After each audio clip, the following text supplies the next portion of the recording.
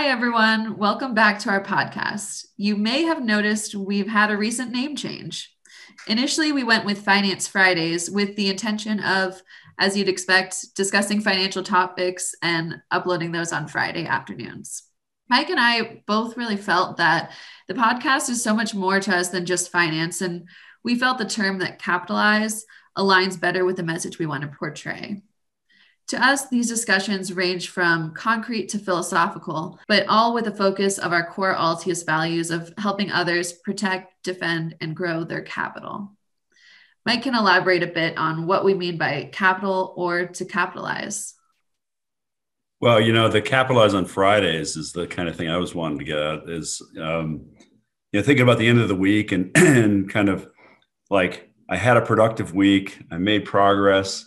I'm going to listen to this podcast and get even clearer on my finances and what I want to do. And then I'll have a great, fun weekend, right? It's kind of like capitalize on Fridays, make Fridays with Taylor and Mike, that experience that you have at the one, kind of a capping off the end of the week of productivity and having fun for the rest of the week. That was my thinking on it. And, capital means a lot to me. Capitalism means a lot to me. People don't understand the root of the word capitalism and capital, but it comes from the word originally head and using the mind. And that's what I associate it with. And, that's about a lot about what we're, trying to communicate with clients is how do you use your mind better to use your money better for having a better life. And so that's the point about, capitalize on Fridays or capitalize your Fridays. That's what my thinking is. Well, I really like that since it aligns with a lot of our philosophy for Altius as well. So today's podcast, if you've read the title, it's HMO, PPO, HSA, what the hell? Many of you might be in that middle end of the year time where you're going, okay, my employer just sent me this long email and it's got a couple attachments. They said I'm in open enrollment. Yeah, what the hell is this?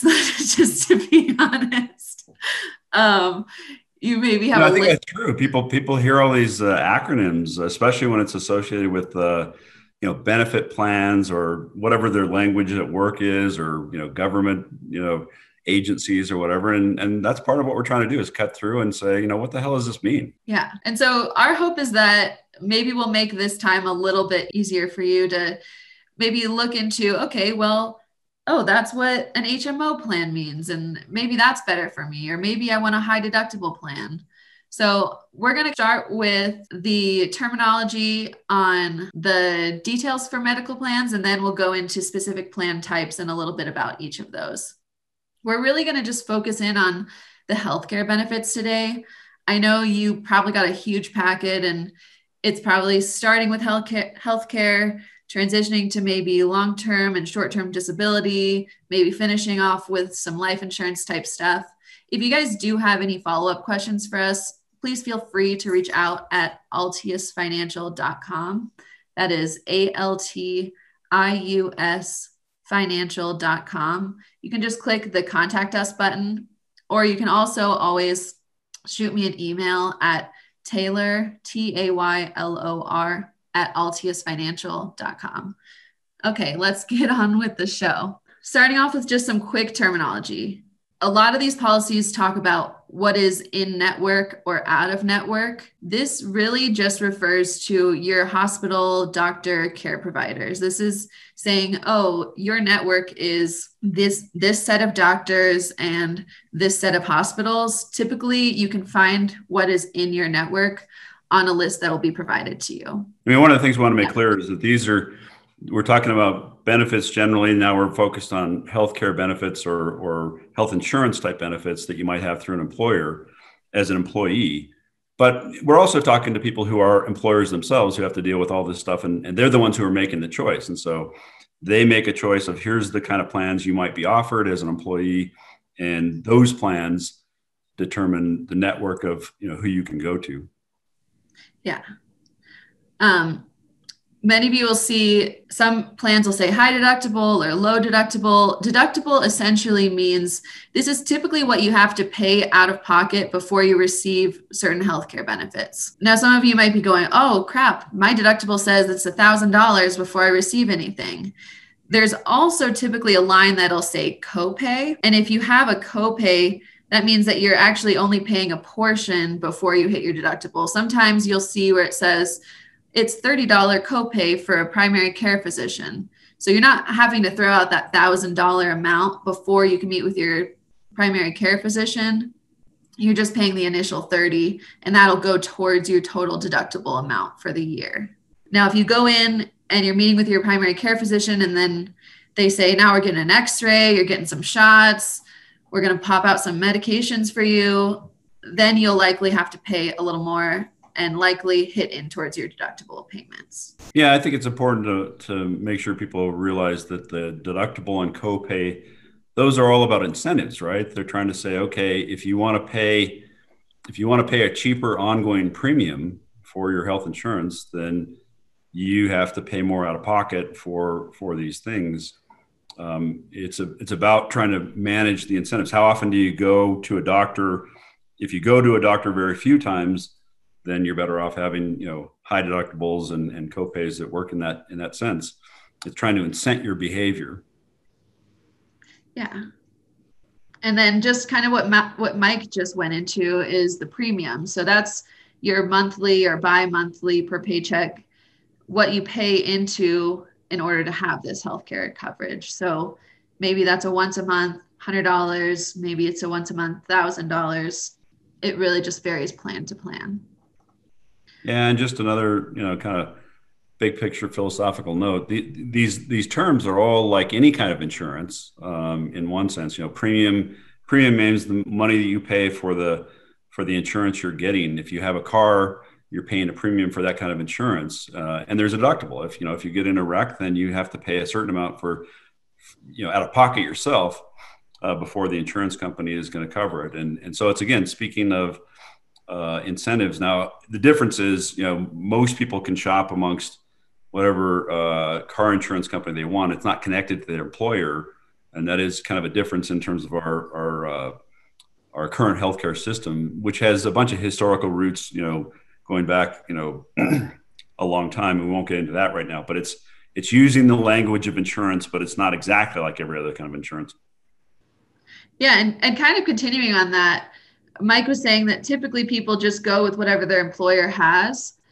I just want you guys all to be aware, you aren't required to take your employee healthcare insurance. If you're looking at this policy and going, oh, this is $800 a month, I can't afford that, you can actually go on the health insurance market. I mean, it's more work for you, but you can likely find a policy that's hopefully a little better for what your specific needs are.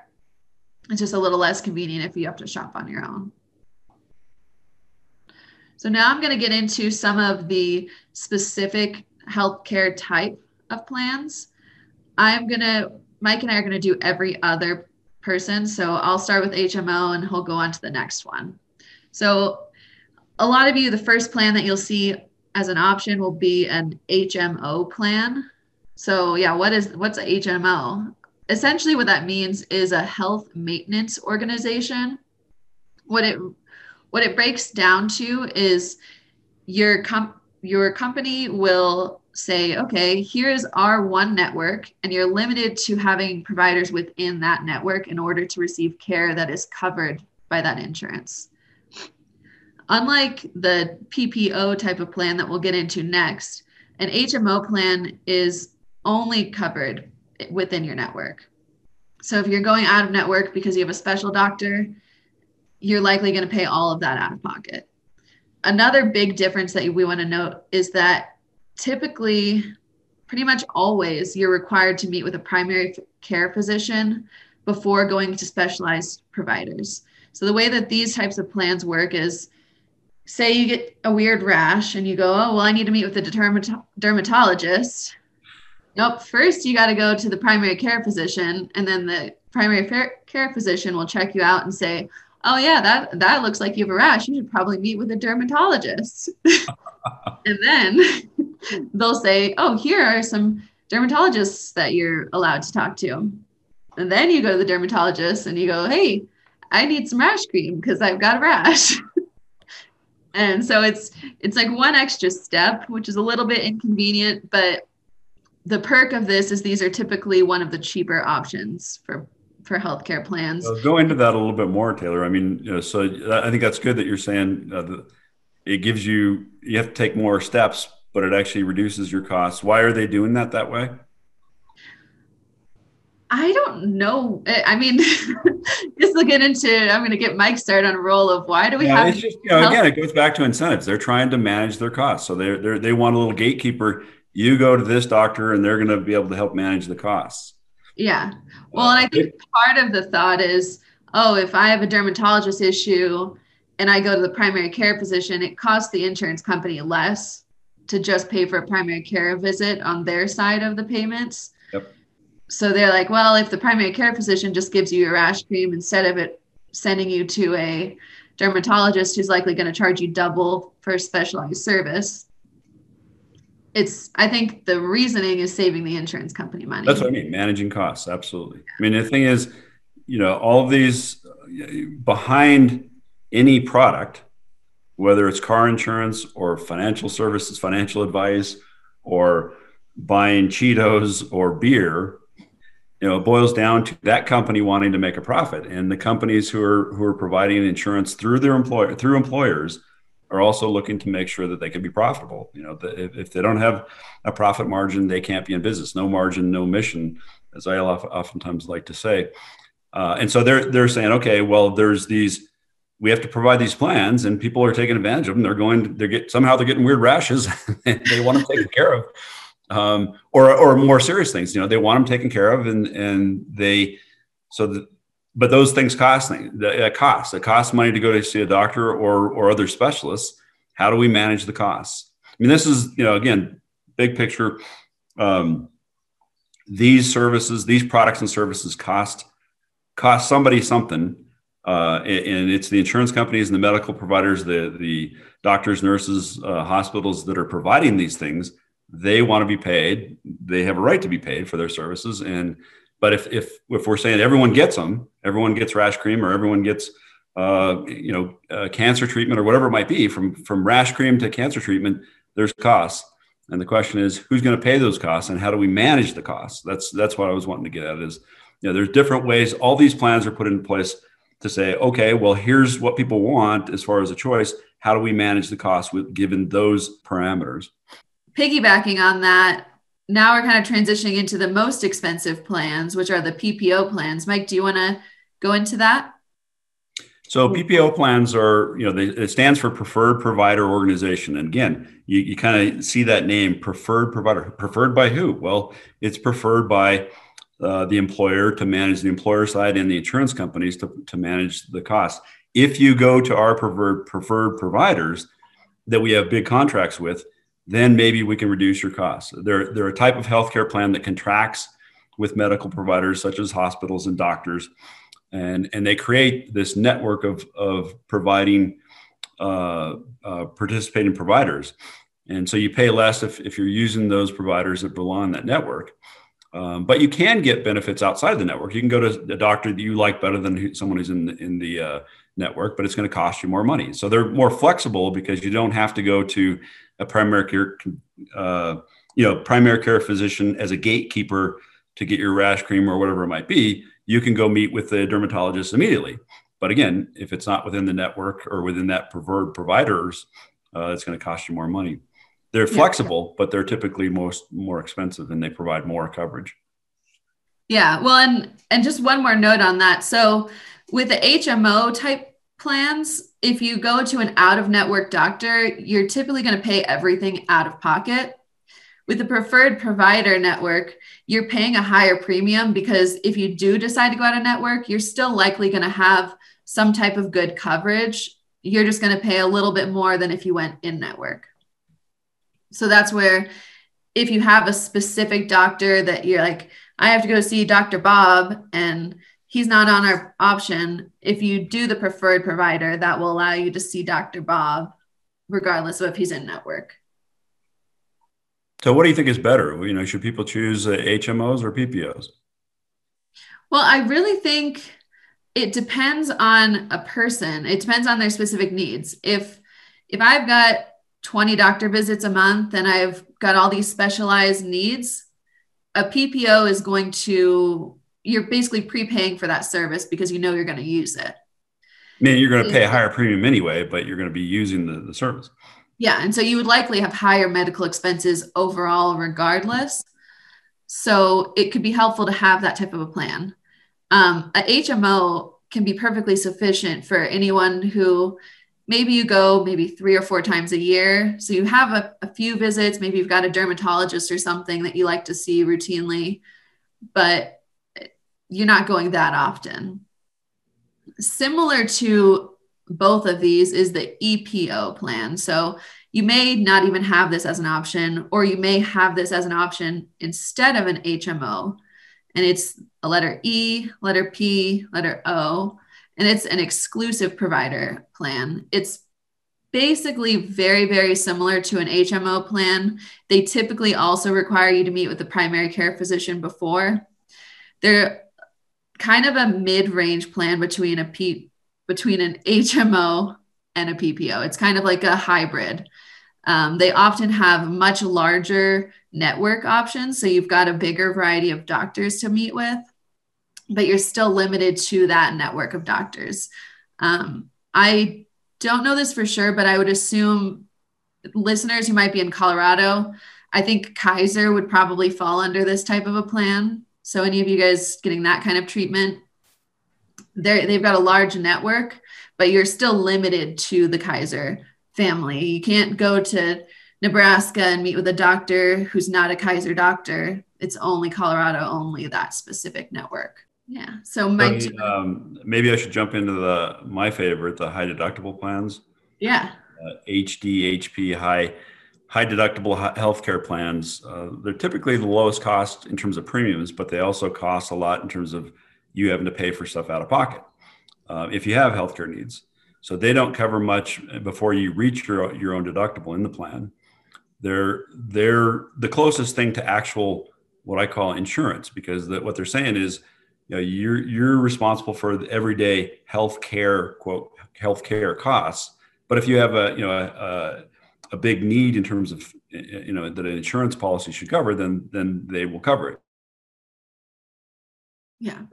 They're a great opportunity for you to keep your own costs lower, and you don't have many routine doctor visits. If you're generally a healthy person, it's the best way financially. Again, if you're generally healthy and want to save money long term. Now, as a heads up for those who are female and don't have many health needs, but do have annual women's visits, those are currently covered under any prior Obamacare rules. So you still receive that treatment in the annual services, regardless of the plan you choose. The key to a high deductible plan is that you can save more money, and you can use what we call a HSA, or a health savings account, which allows you to, and this is one of the things that we really want to emphasize for our clients who are ambitious about their finances and want to achieve more security over time, because an HSA is probably one of the most the best tax advantage plans out there. We call it a super IRA in one sense. It's the only plan out there where you can get a deductible putting a contribution into a plan. This is basically a specialized savings account like an IRA, but for health care purposes. You get a deduction when you put money into the plan, a tax deduction. It grows tax deferred, basically tax free. And then when it comes out, as long as you're using it for healthcare expenses, then it's tax free as well. So it's the only plan where you can go in tax free, have it grow tax free, and come out tax free. So it's a great savings vehicle. If you believe in the future you're going to have medical costs, and most of us over time will, as we get older, that's when we actually have more medical costs. It's a fantastic plan. The minimum deductible for an individual is $1,400, and for a family is $2,800. The HSA maximum deductible contribution, where you're saving, is for individuals $3,550, and this year for families $7,100. So if you're a family, you can save over $7,000 per year, both putting it away, getting a tax deduction, and having that grow. And the other cool thing is you can actually invest those $7,000. It's not just a savings account, bank account kind of thing. You can actually use it like an IRA, where you're investing in the stock market or mutual funds or real estate type of investments, or gold backed investments. you can diversify a portfolio within an HSA account and have it grow over time. That's sort of a summary of the high deductible story in the HSA. I don't know if you want to add anything to that, Taylor. Yeah, so just a couple things to add. Mike talked about the deductible amount and the contribution. So on the contribution note, some of you may go, well, my account is a deductible over the $2,800 for my family, or my deductible is over the $1,400 as an individual. Why don't I have a health savings plan allowed in here? One thing to note is your employer may or may not provide a HSA health savings account, but it doesn't mean that you're not allowed to have one. As long as you meet that minimum deductible amount, either as an individual or as a family within your type of plan, you're allowed to set up an account, whether it's provided by your employer or not. Yeah, it depends on the size of the employer. Sometimes employers, in fact, these kinds of accounts, it's funny how these things get adopted over time, but they're not that new, but they're newer than IRAs, and they've been adopted more and more recently. And obviously, large employers have more resources to be able to implement these kinds of plans. But as Taylor's saying, as long as you've got a high deductible qualifying plan, you can set up your own account. We can set up that kind of an account for you. There's a lot of banks that can do it. There's a number of different financial institutions that can give you an HSA account as long as your healthcare plan is high deductible like that. Yeah, exactly. And another thing to note is with the recent CARES Act changes, they have actually expanded the list of things that you can spend these accounts on. So if you aren't currently able to save quite a bit, or if you do have medical expenses that are coming up and you are wanting to use this as a banking type account, there is quite a long list of things that you're allowed to use now, including like over-the-counter medications, I think women's care. So there's quite a few things, not just your typical doctor's visit, that you can use on that account. Another thing to note that makes these plans different is typically health savings type plans aren't allowed to be spent on any kind of premiums. You are allowed to spend them on long-term care premiums. So if you're investing in a long-term care insurance, as advisors, we wouldn't necessarily recommend this as your smartest idea, but if you needed that coverage, and if you needed to pay for it out of that account, that is an option as well. Well, and I think it's worth noting that the ideal thing for this kind of a high deductible plan, an HSA plan, is someone who's again ambitious about their long-term financial goals. Maybe they're young and healthy, so they don't need lots of care, but they want to have catastrophic or insurance in case it's not a rash cream, but they want to be covered in case they get cancer or something like that. But they want to save on the premium right now, and they really want to put money away for the long term. That's the ideal person: young person, healthy, using that HSA, funding it in the max, and not spending it on the over-the-counter medications, not spending it even on routine doctor visits or anything like that. People sometimes will put money in the plan and they'll take it out. The ideal is to make it build, because again, at some point in your life, maybe when you're my age in your 50s or as you grow older, you're going to have more healthcare expenses. Maybe that's the point in time where you start to use it for long-term care insurance or something like that. But you've got now a large pool of money that's actually working for you.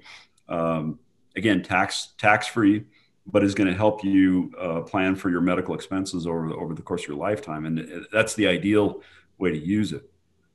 Yeah, I fully agree that the ideal for anyone listening, if you are going to set up an HSA plan, is to save it to as much as you can, fully maximize it each year. So each calendar year, you can actually put in that full deductible contribution amount. So say you're listening to this right now, it's November, and you've got the money in your bank account, you set up your account, you can contribute that full $35.50, and then come January, you can do a full additional $35.50 for the next calendar year as well. So kind of transitioning to a similar but different plan, I do want to address FSA plans. They're not nearly as common, but you may see that that's an option for your employer. And I want to make sure we address them. So FSA plans are flexible spending accounts. It's very similar to an HSA, but the problem with these is you're not having all those extra perks of saving into an account for the long term. These are what we call use it or lose it plans. So you're pretty much limited to using them for just that year. And these are the ones where if you're allowed to, you want to spend it on your doctor's visits each year, and you want to spend it on the dentist and kind of anything that you can. The main perk of this type of plan is that the contributions go in pre-tax. But if you're looking at the two as an option, I would definitely lean towards an HSA. The one thing where it can be helpful to look at that is similar but entirely different is that some employers offer what is called a dependent care FSA. This is an additional type of flexible spending account that is focused entirely on child's health care, day camp, preschool, after school programs. So these types of plans, similar to a flexible spending account, the money will go in pre-tax, so you're not being taxed on it, and you can use it that year on any kind of childcare expenses that you would have. And I think for people with children, that can be an additional extra opportunity. Yeah, it's definitely worth considering if you've got family needs. Again, it is a use it or lose it type of plan, but it's a good idea to again use the tax system to be able to say, okay, can I be more efficient with my dollars by funding some of these annual expenses? And in this case, it is where you are spending it. I mean, I want to contrast the HSA where we're saying, really you want to make that a long-term plan. You're accumulating money like an IRA for the future healthcare expenses. But this one is more like, okay, I want a tax benefit, but I know I'm going to have certain expenses, not just healthcare, but as you mentioned, daycare, those kinds of things. And the employers often will give that as another way to manage your taxes. And that's maybe, kind of a good stopping point. I don't know if you had anything else to say about FSAs or the rest of the plans, but hopefully we've given you some concrete actionable advice about, okay, this is the kind of plan that might fit my needs best. A lot of these, again, are driven by the tax code and legislation that are associated with your employer. Obviously, if you're an employer yourself, if you're self-employed, then that brings a whole nother set of issues. You're the one who's choosing those plans, and you have lots of flexibility to choose how you pay for your own healthcare, whether you're getting a self-employed deduction, that all relates to it.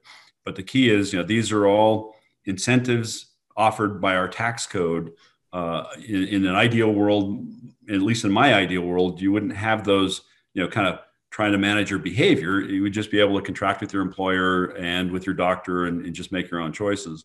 But our, that isn't the ideal world. It is my ideal world isn't the case. We have a tax code that gives certain incentive behaviors or incents certain behaviors. And we're wanting to say, hey, most of our clients are savvy people, and they're wanting to make the most of the current laws and the current situation with their employer and want to make smart long-term decisions. And that's why we're here. Right, Taylor? Yeah, definitely. And so just kind of continuing and just a quick wrap up summary of each type of plan one more time. HMOs are great if you're trying to save some money and if you have a few doctors, but they all fit in your plan. EPOs are very similar to HMOs, so same kind of advice. PPOs are great if you have a pile of doctors on your list. Maybe you're getting pregnant this year. You want to make sure you're getting top of the notch healthcare and everything's covered before you get to the doctor. HDHPs are great if you don't have a lot of healthcare expenses. If you're looking to say, I go to the doctor once or twice a year, but I can mostly cover that out of pocket, we're just fine. Let's maybe look at a way to save and maximize my long-term my health savings. That's where the HDHP comes in. And then underlying those both, you've got the HSAs and the FSAs. HSAs are great for long-term savings.